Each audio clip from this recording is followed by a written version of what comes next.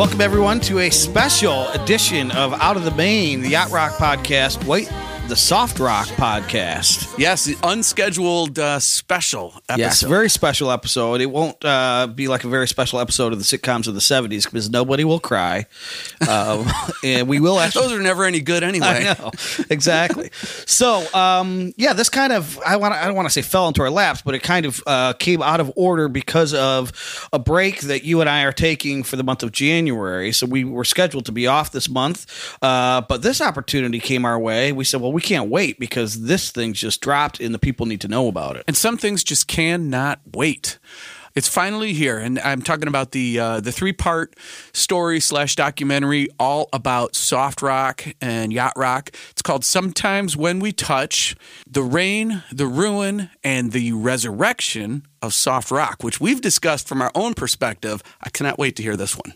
Yeah, exactly. And what's interesting to me is, one of two people who created a whole podcast around the idea of going back, studying, celebrating, unearthing, like trying to analyze why this thing, was something so special.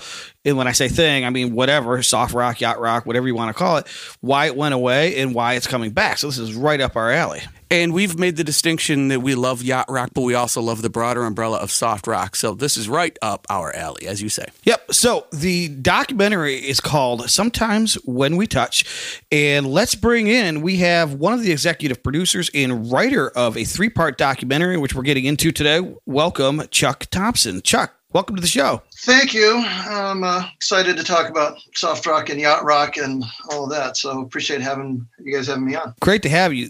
The first thing I got to ask you, though, again, as I just mentioned, we came up with this idea about 4 years ago to create something to celebrate this sort of unheralded, at the time, unheralded era of music because there's so much to it. That was what motivated us. And we wanted to discover what new stuff was out there. New being old and just never unearthed. So we had those as our sort of priorities. What went into the making of this? And I mean, like, why this? Why now? What was the genesis of it? Well, the genesis exactly was I was working with Gunpowder and Sky, which is a production company that put this together. And I was actually pitching them and talking to them about a show about sort of power pop of the late 70s, early 80s, and all these other kind of things. And, I grew up as a kid kind of hating a lot of soft rock, I mean, it's not music for 9, 10, 11, 12-year-old kids, and being pummeled with Air Supply all day long. But I said to one of the guys I was working with, I said, what we really should do is a story about soft rock. That stuff outsold this other stuff 100 times to 1, right? Carpenters outsold Led Zeppelin and Jimi Hendrix, but nobody ever talks about that. And then a kind of a light just went off. And, like a lot of people, I think, who has grown up with some music and maybe as a kid didn't like or appreciate the musicianship, the songwriting, the talent that went into a lot of this music. As an adult, I kind of look back and go, wait a minute, that was actually a pretty damn cool song that I was slagging off my sister for playing all the time, that kind of thing. And I had a sister who was into a lot of this music. And so for me, it's definitely a lot more than a nostalgia. Nostalgia is the word that I hate applied to this music. I don't listen to this because it makes me remember when I was 12 or 14 or in high school or something. I listen to it because it's just really good music. And sometimes when we touch, the honesty's too much, and I have to close my eyes and hide. So that's kind of how the idea got going. And then as I started to look into this, I really realized that nobody has ever put a firm, hard definition on soft rock. You can ask 100 people, what is soft rock? And you'll get 200 different answers. And so it really started with me trying to look at, I was looking at about 500 different songs that seemed to sort of fit in most people's idea of what soft rock is. And I was literally charting. I made this whole flip, like what sorts of instruments are being used? What's the subject matter of the lyrics? What are the tempos? This, that, and the other thing. And so I started to try to find this, things that were common to all these songs. And that ended up becoming this definition of soft rock. And then the whole project started from there. I sort of had an observation that, a little background on it. Tom and I have discussed from the yacht rock perspective. So we've talked about what is called proto yacht. So some of the stuff that led into the beginning of the yacht rock era, and this really applies also to the whole soft rock thing. And then we've done an episode about what happened in the mid-'80s when it sort of died. And we looked at it from the perspective, I guess you could say, of the musicians and the producers. We talked about the start of it was when we saw the equipment was getting better. The mixing consoles were improving. We were getting more multi-tracks, higher fidelity, faster tape speeds, all these fidelity things, which led to the pristine recordings that we know from soft rock. And then as you touch on in the later years, the advent of these digital synthesizers and drum machines and other things that came along that sort of killed off that sound. That was always our perspective, which, as I said, is from the musician side. Your focus on this mostly is from the cultural, societal things that led to people's interest in this. You're almost looking at it from the consumer side. So I kind of wanted to set that up and sort of get your response to that, how it ended up being more about that side, the cultural Well, if look. I could just disagree with you a tiny bit, I definitely agree with you that, to me, the big shift musically was the advent of drum machines, which really come along like 1980, 79, 80, 81, but become super popular in 82, 83, 84, Roland 808 drum machine, the Linn drum. So that is in the show, and I do think, John, that's just as important as the cultural side.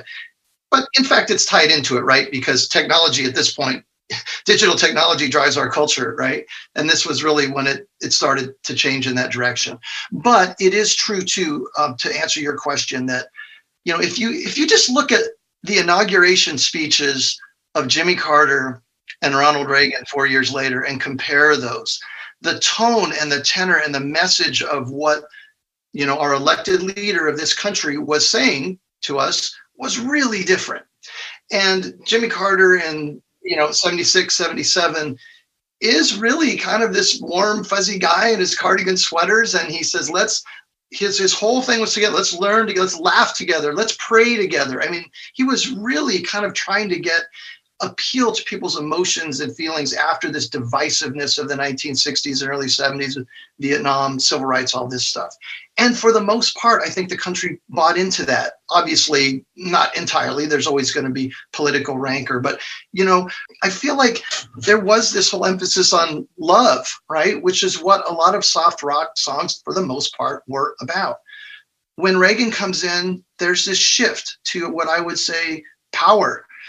Reagan was appealing to people who had felt emasculated and weakened, and part of it was this music, right? He didn't specifically reference, I'd really love to see you tonight, or do you want to make love? But I think he was, the music kind of played into that sort of thing, and so there was this shift in popular culture, and you could see it in the movies, whether it's the rise of the Rambo and Terminator type of icons.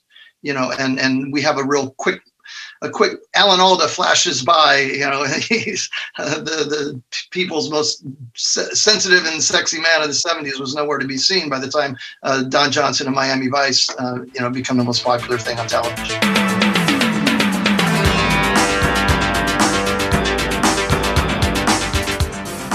And the music definitely tracks with that, right? And so when you get those drum machines, right, you stop getting a drum track that's maybe little brushes, and it's like boom, those gated snare drums, and it's just it sounds like one of the guys from Air Supply says it sounds like an elephant's playing the snare drum, and I just hate it. That's one of my favorite. My favorite lines from the Graham Russell from Air Supply says it's one of my favorite lines from the show, because I felt the same way. I hated those gated snares and those drum machine drums that just were in every song in the 1980s. I had to laugh. I don't know if this was intentional or not, or something that maybe you planted a seed with the director, but there's the scene where you cut to like it's a montage of people pushing buttons on the drum machines and on the MIDI triggers. They just look like fools, They're in the studio and they're hunched over these little buttons, and you're thinking those are rock stars. But anyways, I wanted to, as John mentioned, you tell the story in three parts: the reign, the ruin, the resurrection. And because of something you said just a minute ago, Chuck, I wanted to jump ahead to resurrection, which is kind of part of what we do here. And As you said something, it dawned on me. You said you grew up not liking this music necessarily. It was schmaltzy. But here we are now in the year 2022, 2023, and we're like, man, those are good songs. Coupled with something David Pack said in the doc, which is everything about soft rock was hard. And I love that line. Mm-hmm. So the two things that stick out to me, I want to get your perspective on it, Chuck, is one is you don't miss it until it's gone. And I spent my entire 90s chasing a sound that wasn't specifically melody driven, right? The idea wasn't to write the perfect hook. It was to kind of write the perfect vibe. And that's something that really was prevalent in the love songs. It's this just irresistible hook. That's kind of gone. I don't think that's coming back necessarily. And then two is the musicianship to which David Pack was referring. So what, in addition to that, or separate from that, or you can tell me I'm wrong, what do you see as the resurrection side? What's driving that? Well, a number of factors are driving it. And one is elucidated by the needle drop critic, Anthony Fantano, who's, one of the most influential music critics on the internet right now on YouTube. And he says, his audience of younger listeners is not coming to this music with all the baggage that was attached to it in the 70s and 80s. They don't know they're supposed to hate it. They don't know that it was schmaltzy or compared to War Pigs or something from the 70s, that it's, somehow betraying the spirit of rock and roll, which is how a lot of soft rock was seen in the 70s. They're just sort of listening to it on its own merits, and they're able to reassess it without that. And it's like, wow, this is dynamite music. The other thing clearly is, hip hop artists have been a very big part of the resurrection of this music. Now, obviously, hip hop artists sample from all types of music and sounds, not exclusively soft rock and yacht rock, but they've really built some huge hits by sampling soft rock music and by taking samples that are quite identifiable. Obviously the early one that we look at is Regulate, which is in the 90s, sampled Mike McDonald, but even something like Big Sean and Kanye's All Your Fault, which samples Ambrosia, it's quite obvious. They gave him 50% royalty on that because it's his sample, David Pack's. So the hip hop community is definitely bringing that back as well. Pop, television and movies. And I think, they love to create a 70s or 80s vibe. They love to cherry pick the best of the 70s and 80s, and they put those songs in their soundtracks and get younger audiences interested in them. Now, they've got that benefit. If you grew up in the 70s, 80s, you didn't just get to hear the top. It was sort of like, why everybody hates disco. There were some great disco songs, but if you were living through it, there was a lot of horrible disco songs that were just garbage. And there were a lot of pretty bad soft rock songs. We're not subjected to those in the 2000s. So it helps that everything's kind of a best of. But I wouldn't mind making one other point about this show that you kind of alluded to, which is the one thing, there's some really unique aspects about this music and about the artists involved in it. And I think what separates soft rock, if not yacht rock artists, from all other musicians and all other music documentaries you've ever seen. Every music documentary has this kind of downfall, and it's usually about drugs, drug addiction, alcohol, divorces, big fights in the band, creative differences, right? It's the exact same goddamn story every time. These soft rock musicians, at their nadir, dealt with something that no other musicians ever dealt with, and that is widespread public and professional ridicule. Even while they were at the top of the charts, they were ridiculed, right? And nobody had to deal with that. And he's not a soft rock artist, but you asked earlier what started this. I interviewed Rick Springfield a few years ago, and he told me, he had a line just in the middle of a 2-hour conversation. He said, I have experienced being at the top of the world professionally and yet disrespected at the same time. So it's a weird dichotomy. He's like, I'm the most popular guy on the planet for this 6-month period, and I'm making a ton of money, and everybody loves me, and I'm on every magazine cover, and yet everybody hates me at the same time. It's a really weird dichotomy. So there's this populist element to this music that's always appealed to me as well. Why is something so popular always so shit upon by critics and even audiences? So that's something that this documentary deals with with these figures that I've never seen in another music documentary. Wow.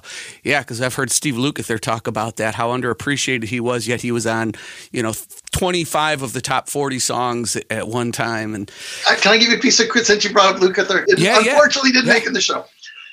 We did a great interview with John Ford Coley, England Dan and John Ford Coley. And they were presented with their first hit, the song, I Really Love to See You Tonight. And at first they kind of didn't want to record it. They thought it was a song that sounded too feminine, sounded like a female singer should do it. But then they cut a demo anyway. And Steve Porcaro and David Paich of Toto are on the demo that sold Really Love to See You Tonight. Wow. Did not know that. Did you know that, John? I had no idea. No way. Wow. I thought you guys would be nerdy enough to appreciate that. Yeah. But not nerdy enough to know it, I guess. So, right. But my question was going to be, maybe this is more of a question of the director kind of thing, but I'd like to get your perspective on this. I sort of picture this process when I'm watching this. I'm picturing like the big whiteboard, almost like in a detective's office where they've got the pictures and then all the strings connecting everything. I see this like these hubs of activity and then all these other things that connect to it, because the thing that really kept me interested was the pacing of this thing, where you would fly through different artists and quick clips of songs and get this great sort of broad stroke look at something, and then you would stop and focus on one particular maybe hub or one particular thing, like you did with Captain and Tennille or Ray Parker Jr., Rupert Holmes. And I thought that the pacing of that made it where it didn't feel long and it didn't feel short. It was beautiful. Well, thank you for saying that. I agree with you. And that credit goes to our director, Lauren Lazen, she's a veteran. She's done music docs. She's done docs on a lot of things. And she really knows how to keep the ball rolling and get into things in a kind of a deep way without ever really stopping the pace. I mean, the good thing to me about this show and why I think Lauren was the perfect director for it was, if you don't like a particular song or particular artist, it's sort of like, you don't like the weather now, wait 5 minutes, it's going to change. It keeps moving. And yet she's really good at pacing that. So it's like, okay, let's take a breather. Let's sit here on 4 or 5 minutes and learn some things about Captain and Tennille or Rupert Holmes or Ray Parker Jr. that is going to blow your mind. To that point, the nuance to it, there's like these montages where so much is implied but not said. So you'll be watching, I don't know, Karen Carpenter sing a song, and then it'll cut to Van Halen, like Eddie Van Halen doing his, version of the Chuck Berry walk or whatever. And you're like, you don't say what we're supposed to draw as a conclusion, but you get it, right? You're like, this isn't going to last because look what's coming. And I love that about it. But you then tell that story in the longer story arc. Again, thank you. And you guys are probably the perfect audience for that, because I personally hate beating people over the head with points. And part of that's the motivation for doing it that way. Just sort of here's the facts. Just look at it. See, there's two things in the show that we don't really specifically point out, but there's that clip of Solid Gold and the Solid Gold dancers doing a spandex-clad interpretive dance of I Keep Forgetting by Michael McDonald, right? And you don't even have to say anything. It's just like, Jesus Christ, this is not long for this world, right?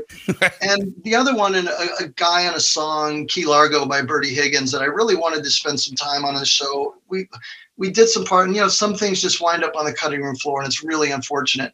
But we do pan by the Bertie Higgins album cover as we're setting up Pina Colada Song and Rupert Holmes, and just these kind of songs that became, the term of the time, earworms that people loved, and yet it drove them crazy at the same time. And kind of, those artists got a lot of negative feedback, for being so popular. And Key Largo was one of those songs too. We weren't able to really delve into that. If there's a second version of this documentary, I'll definitely call it Bertie Higgins.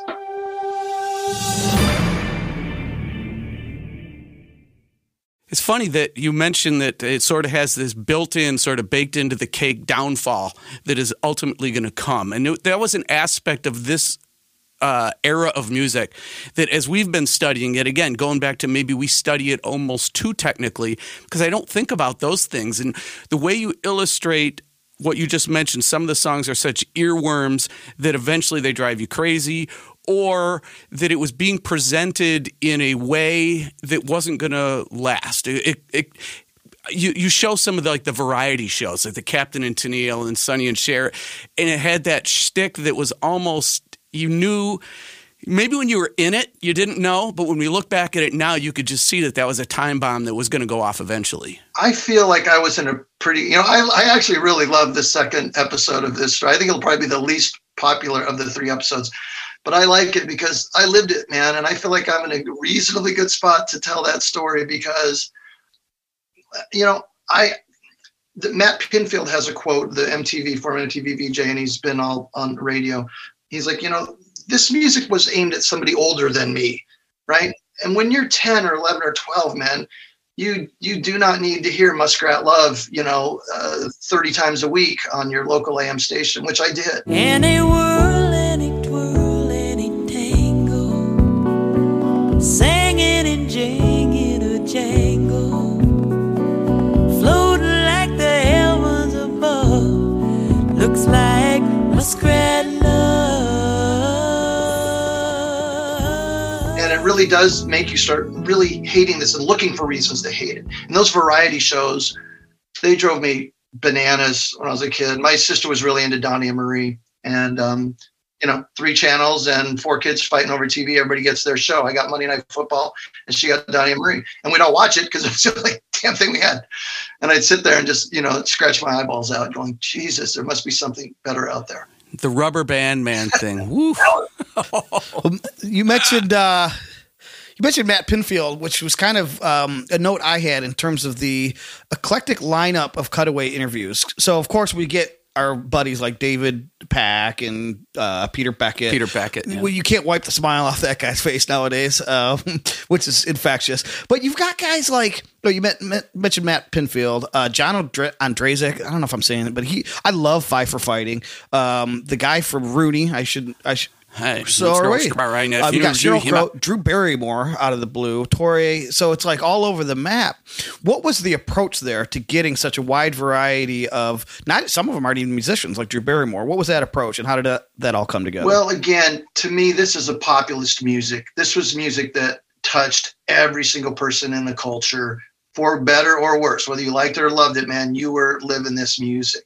And so I didn't want to just focus on musicians because I've interviewed a lot of musicians and most of them can talk to you all day about their music, but they're not like you and I. They're not these top 40 junkies that know everything about what everybody else was doing.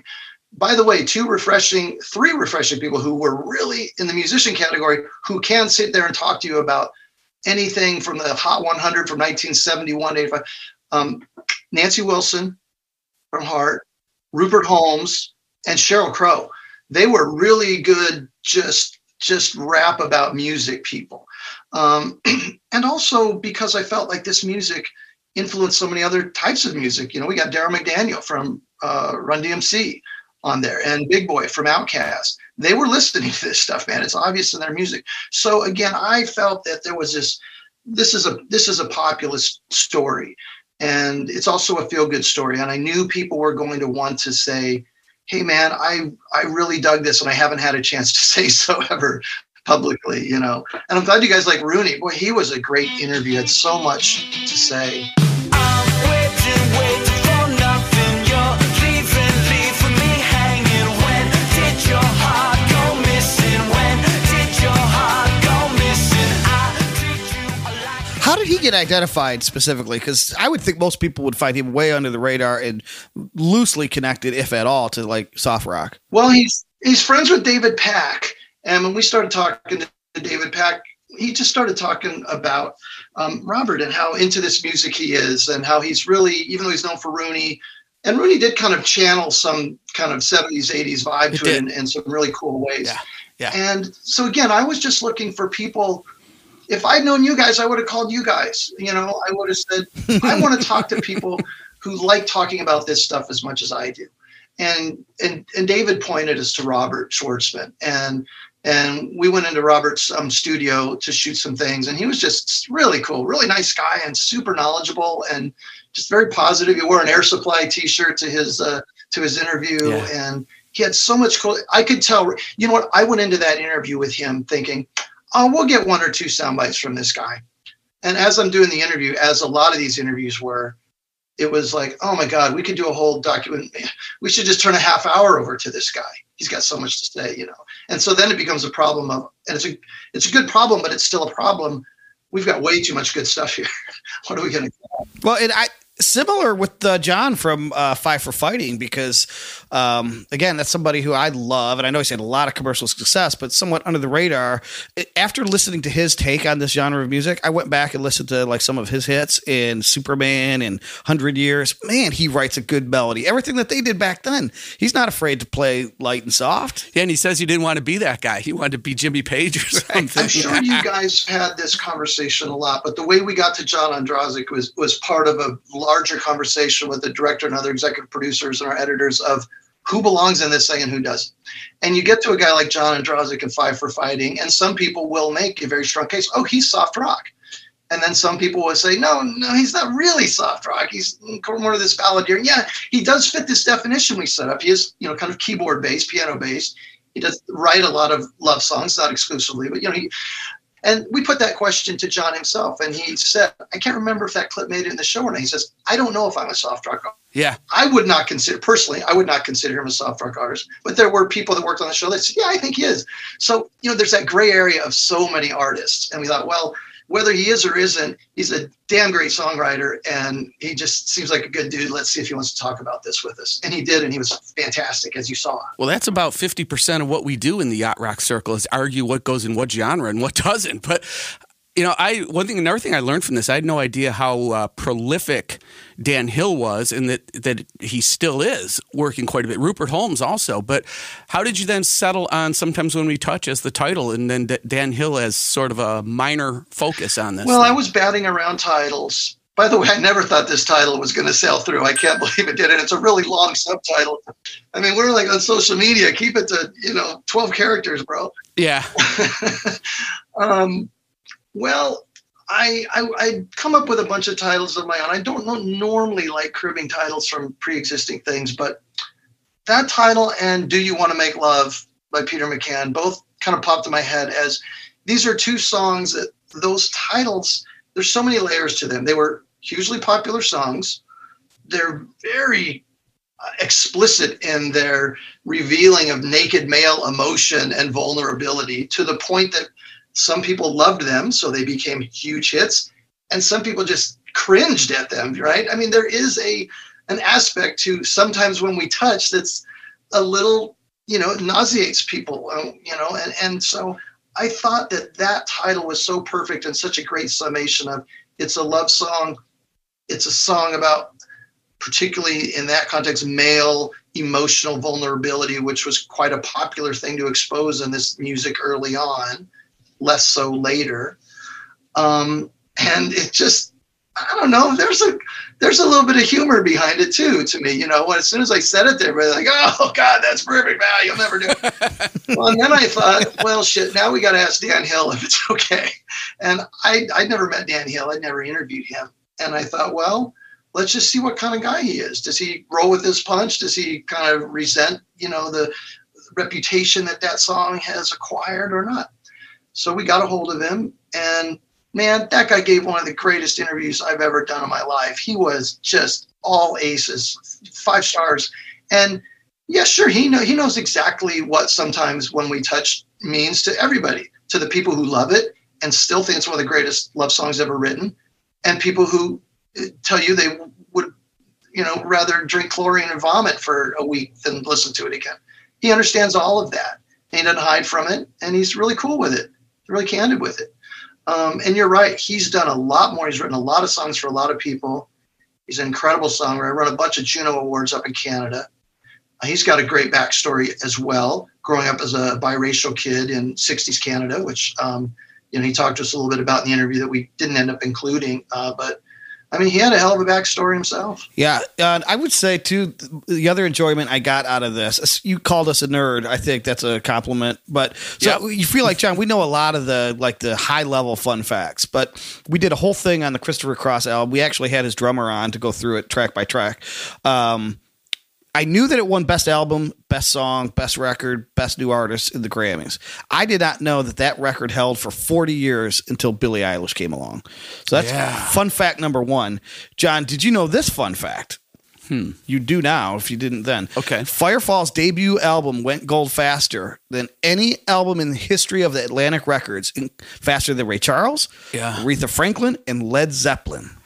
You could have given me 100 guesses. I couldn't have come up with Firefall for that. And I'm a huge Firefall fan. That first record is really a great record. You know, that's the thing we couldn't quite get. We get into it visually a few times with some of the best soft rock albums. You know, people think of these as singles.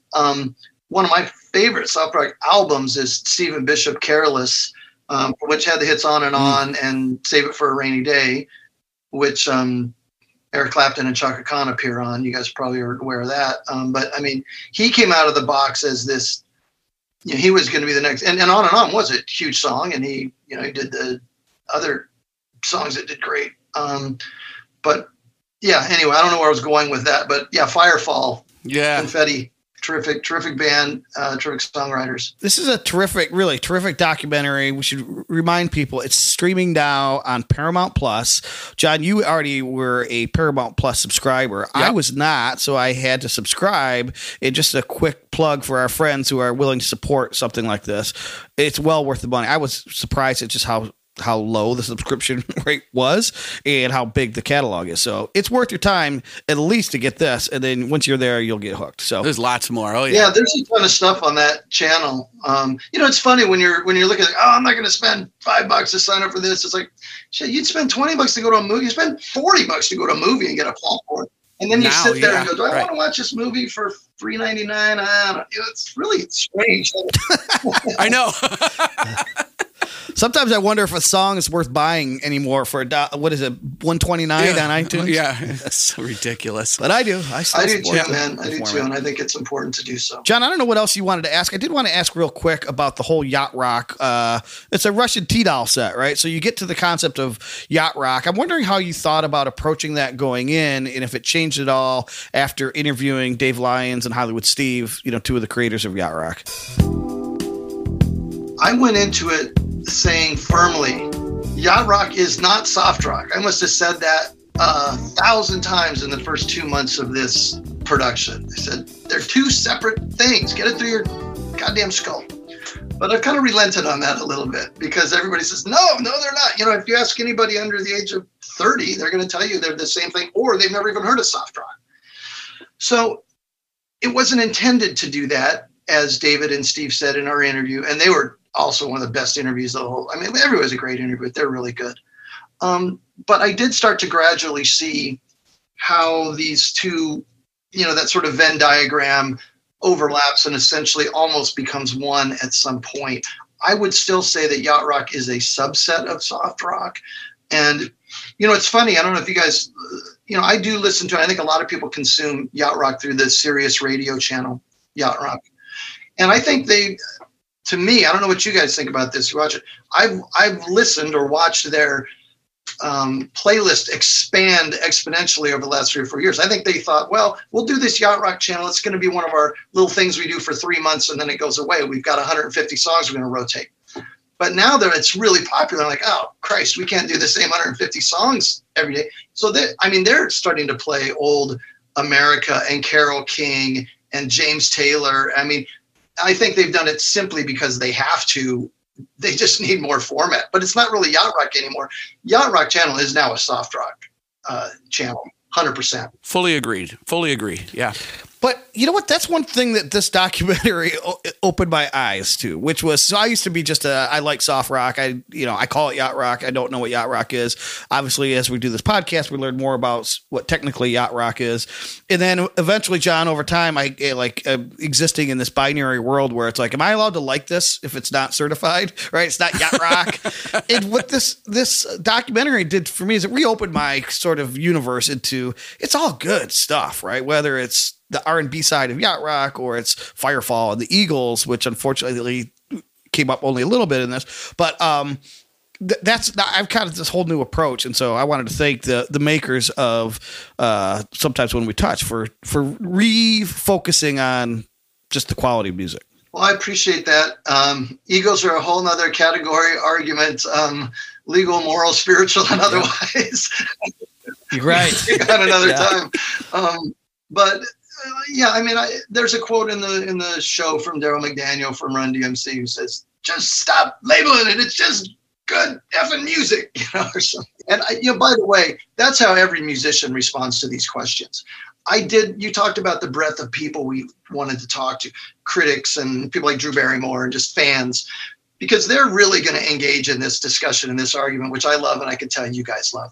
But most musicians, they'll just say, "Hey man, I don't know, it's just good music. I'll just play what I felt. Don't put it in a box. I had elements of funk. I listen to jazz. I listen to easy listening. I love the Carpenters, Just don't worry about it." That's what most musicians will say. But we had to talk to other people so we could have this fun discussion.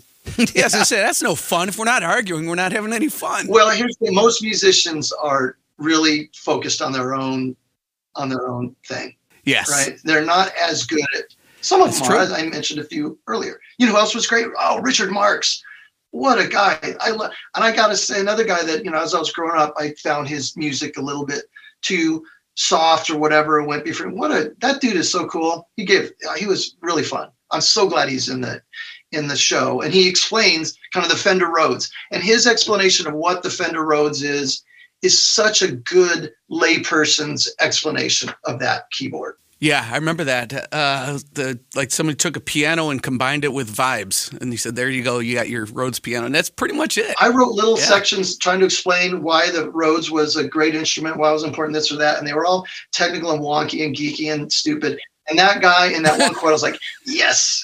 In 8 seconds, he did what I was trying to spend a month failing to do. Well, he's a songwriter. So that is another guy, though. That's like Rick Springfield, like on steroids, where the guy's got all the talent in the world. He's sold millions and millions of records.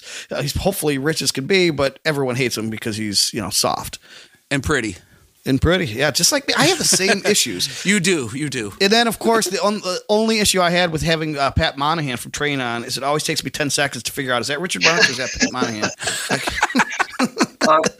Monahan, also a really knowledgeable, great guy. Let's leave it where the great prophet from Run DMC left us, which is stop labeling it, just love it.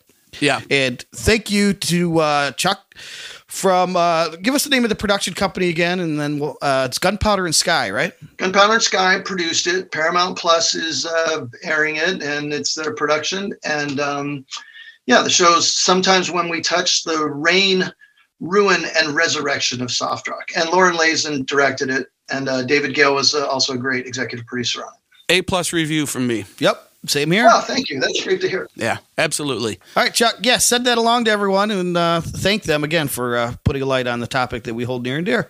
Okay, thanks. We'll talk to you soon. Thanks a lot, you guys. Well, that was an interesting timed release to bring us out of semi-hiatus retirement and to do a very special bonus episode. Is it like Gronkowski or someone coming out of retirement just for the playoffs or the stretch run? Yeah, that's about right. But I didn't want to, nor did they want us to wait forever until we released this. And the timing was now, and I'm seeing some chatter about this on Facebook and the various groups, so might as well hit it while it's hot. Yeah, lots of people are talking about it, so we don't want to be last ones to the party, right? True. I mean, often we're the first to leave, but often I'm not even invited. Oh, yeah. But we invited ourselves to this party. So, could you believe, though, that I think there's probably more examples of it, but when he points out that the Carpenters sold more records than Zeppelin, Hendrix, I forget who they were. He named like 4 huge bands, and they sold more records than those bands combined. Yeah, that was an interesting factoid. Yep. Wow. They said something in there, and I think it was in part 3. They called it the most fantastic resurgence in music history. I meant to ask, is there data for that? Is that just, sort of opining or, talking, excited about your own thing, or is there actual sales data that would indicate that? That's an interesting question, because when I was in high school in the 80s, like the Animal House soundtrack, which was sort of even though it was recorded, it was music from like the 60s, right. And Big Chill soundtrack. Those were like the big things for us in like early high school years. So that was a resurgence, but maybe not as fantastic. Yeah, that's kind of would have been probably my comparison would have been when the Motown thing started to happen a lot again back in the 80s. And it was mostly off of Big Chill soundtrack. But I also had the thought that we talk about how you and I have different perspectives on this era of music strictly because of our age and where we kind of fall in that. And so my formative years would have been during the reign of soft rock, and your formative years were really during the ruin of soft rock. So that even further explains why we have a different viewpoint on things. And it goes back to even why we talk about when I say that I don't want to feel the way grunge makes you feel. Yeah. You know what I mean? And you still like that. Like we had we've talked about Bill LaBounty as one. And so, there was a quote in there that says about soft rock, it just makes you feel a certain way. And that's why people still want to hear it. Absolutely. Yeah. Yep. And that age difference, by the way, keeps coming up in, like you said, the perspective you and I each have. But I am fortunate that I had older brothers in the house that I was still getting all the stuff through osmosis. And some of my friends my age who are the oldest in their family don't have that same appreciation for soft rock, yacht rock, any of the stuff in the 70s. So that's interesting as well. And another thing I had never thought of, because you've brought it up about how your daughter loves some of this stuff, and you've made the point that she doesn't necessarily have all the baggage that was connected to it. But it's also true, as Chuck pointed out, that what they're hearing today through pop culture, whether it's movies, commercials, or whatever, are the more long-lasting songs, the iconic songs, the better songs. They aren't hearing the whole swath of it that we grew up with. So he pointed out that disco had a lot of horrible disco songs, whereas you might hear a popular disco song today and say, well, was disco really that bad? But, we had to live through Disco Duck and things like that at the same time. So they don't have to hear that stuff today. True. In another, you just triggered another thought, is that my daughter does not have the built-in nostalgia factor to be pre-wired to like some of the stuff that you and I like, partially because of the nostalgia. But what's interesting about soft rock or light rock or yacht rock is that she will attach to a song emotionally now to a time from her own past. And she might hear just the two of us and say, oh, this reminds us of when we go to Florida, which is only 5. So now that song does have some emotional attachment to her. And I wonder, going back to the thought of yacht rock or light rock just makes you feel a certain way, if it has that ability to connect with you emotionally and connect you into a specific time period or a memory or whatever it might be. Well, there's no question that as a genre, it was a very emotional genre, and they really dive well into that. And I wrote down a couple of quotes, and one of them was, I don't remember who said this because everything was kind of coming at me pretty fast, but emotion is timeless. And they were making the point that that's why that music can still resonate today. It's not just going to be a nostalgia fad that has its resurgence and then goes away. So that was quote number one. And then this is the one that got me. I think it's the last line of the whole thing. It was right at the end. It very well may be the very last words. And it comes from Skunk Baxter. And he says, talking about soft rock, it is the greatest source of connections between human beings. And until something else comes along, that's it. Love it. Yeah. Well, that kind of gets to what I was just describing with my younger, my daughter, right? So something about the connections. All right. Well, the last observation I had, which might be a good segue into our lightning round, unless you have anything else, was that I had this epiphany as I was done with the documentary, and I pull up Spotify the next morning, and my For You are 2 playlists. One's soft rock. Wow. Right. I should have turned my mic off. The other one is something called Easy and Free, and they're both soft rock. Right. I'm in the mood for, to broaden my horizons, if you will. So I'm listening to soft rock and then now Easy and Free. And I have this, like I said, epiphany or this liberation where it's like, I've been living, as I mentioned during the podcast, in this sort of binary world. Like, is it this or is it that? And I've attached myself to that to the point where I'm taking songs that I like out of a certain playlist that is my favorite playlist. I'm like, what am I doing?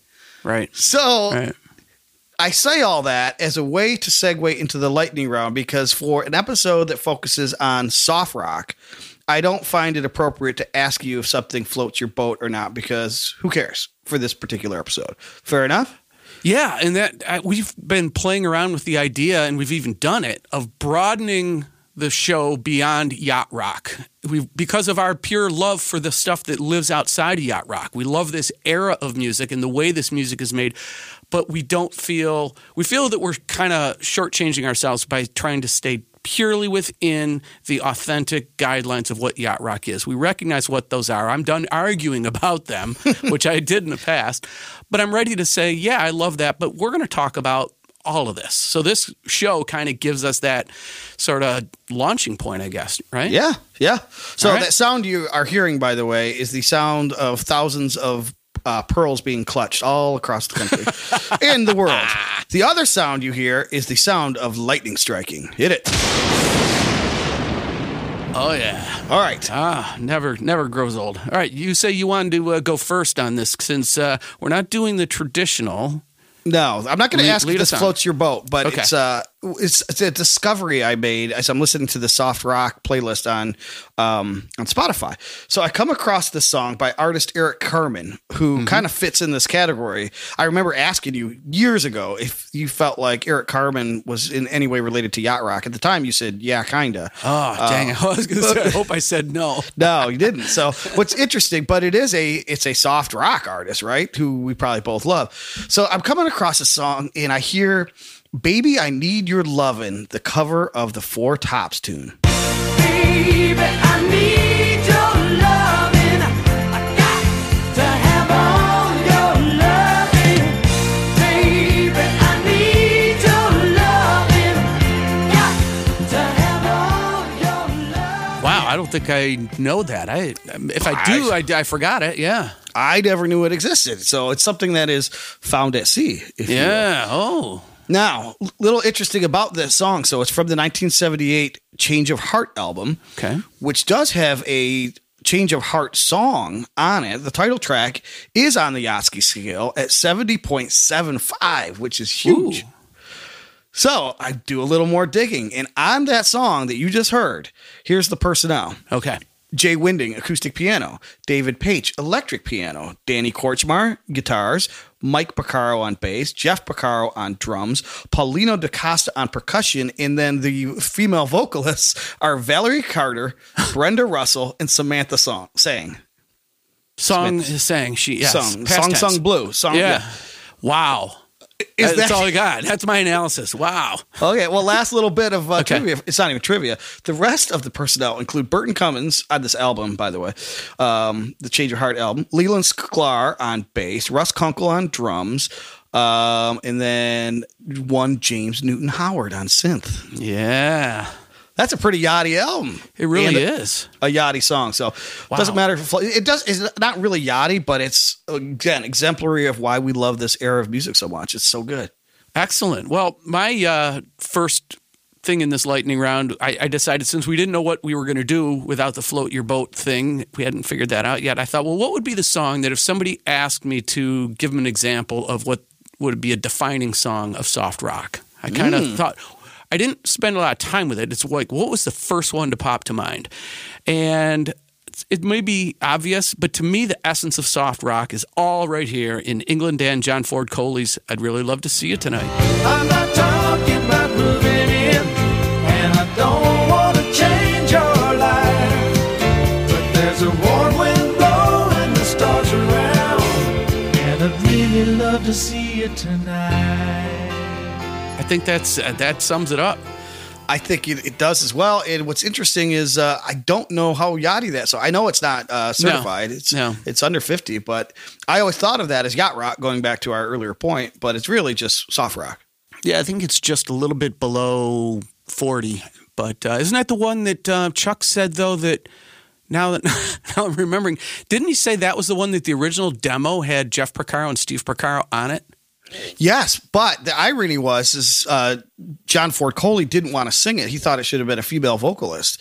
Yeah, But he when wasn't ready to be all soft and cuddly with his feelings yet. Little Yet. did he know what the future was to hold. Right. All right. That's a good one. Yeah, so that's your analog to JoJo, right? Because you think JoJo's Correct. the yacht rock pinnacle. All right, cool. All right. Gotcha. What do you got for we are doing Buried Treasures. We are not? doing Buried Treasures. This is from 1984. It's probably not a yachty song, but it's got a lot of yachty elements. So I kind of liken this to Shaka Khan's Through the Fire, which I know is certified, but this would be a little more ballady version of it. But it came up in one of my lists, and I remember how much I loved this song, played it in a band I was in back in the day. And then I go to find out it was written by Lionel Richie and produced by Lionel Richie along with James Anthony Carmichael, who had been the Commodore's producer. Knowing all of that, you can really hear a lot of Commodore's influence in this. And this was Diana Ross's big hit from 1984, the Swept Away album, and this is Missing You.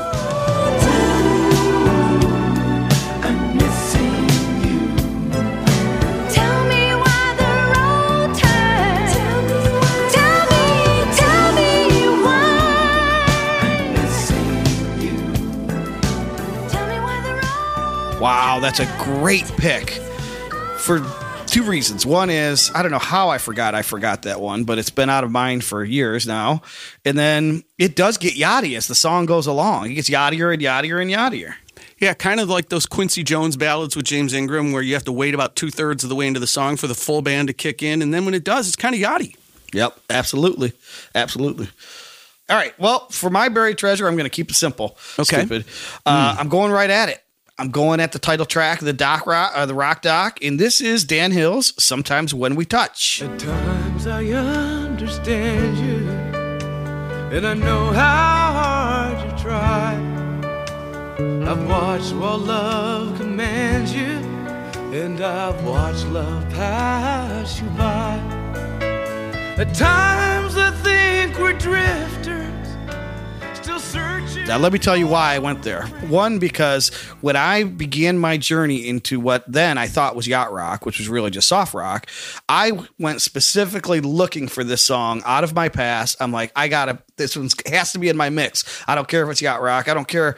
And it was somewhat like, you never hear it on the yacht rock station. You don't hear it on any of the compilations. I'm like, how did people not remember the song? Well, you could say it's because it's just a ballad, but right. You know there's other ballads that they're playing. So anyways, good on the folks at Gunpowder and Sky for digging out Dan Hill, that classic. And I don't care how soft it is. I love that tune. I always thought that was one of the most well-written songs of that entire era. And I never got the negative side of that song, so I never felt that. Me neither. That's a perfect song. When I was trying to explain to Chuck, I probably did a poor job of it, where you don't hear songwriters going after that perfect melody as much anymore. I think sometimes it's deliberate because they don't want to come across as schmaltzy. I also think it's incredibly hard to find a perfect melody like that, but that song is just so well written. Yeah, it's more hard than it is the other, probably. Yeah. I think it's the difficulty of it. If everyone could do it, they would. I tell you, they would. They wouldn't find other reasons. And, as much time as they spent on it, I'm sorry, old man yelling at cloud, they couldn't convince me that taking soft rock, sampling it, and turning it into a rap song was any sort of artistic endeavor. Sorry. Yeah. But yet pushing buttons can be. Right? That's a whole nother episode. All right, off the map. I'm going off the map. So Dan Hill is one of those guys like the aforementioned Eric Carmen, who I remember loving the soft rock ballads back in the day. Like, what was Eric Carmen's All By Myself? Mm-hmm. Oh, so good. Well, that's not my off the map, but okay. I'm going to fast forward to 1987, and I know we've talked about this song before because it's written by a certified yacht rocker, Frankie Previtt, and another guest we had on, John DiNicola. And here is from the Dirty Dancing soundtrack, Hungry Eyes.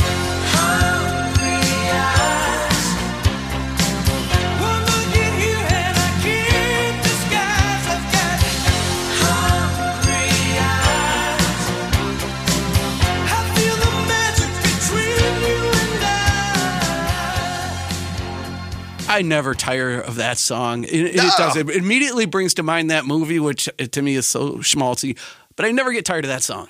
No, I have a fortunate, I think, little nugget from my history that my girlfriend at the time, now my wife, put that on a mixtape for me. Mm-hmm. So it conjures those memories and not Patrick Swayze holding up a little dancer. You lucky devil, you. All right. Well, off the map for me, I found it very exciting that Robert Schwartzman from Rooney was in there, and that Chuck told us how great of an interview he was, how knowledgeable he was. And since this is a standalone sort of special episode. I never thought I'd get the opportunity to tell everybody how great I think the music of Rooney is. So even though we heard the hit earlier, When Did Your Heart Go Missing, I'm going to drop in another one. This is from the Eureka album, their third album from 2010, Rooney doing All or Nothing.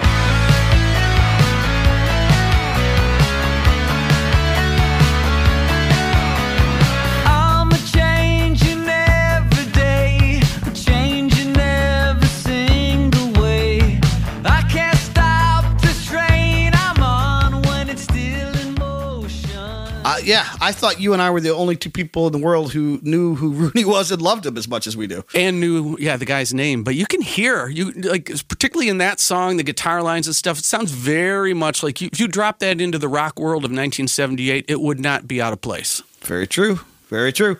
Yep. All right. Well, there's your very special episode. We should remind people that we are in the middle of a short hiatus. We are planning to come back in early February with regularly scheduled episodes.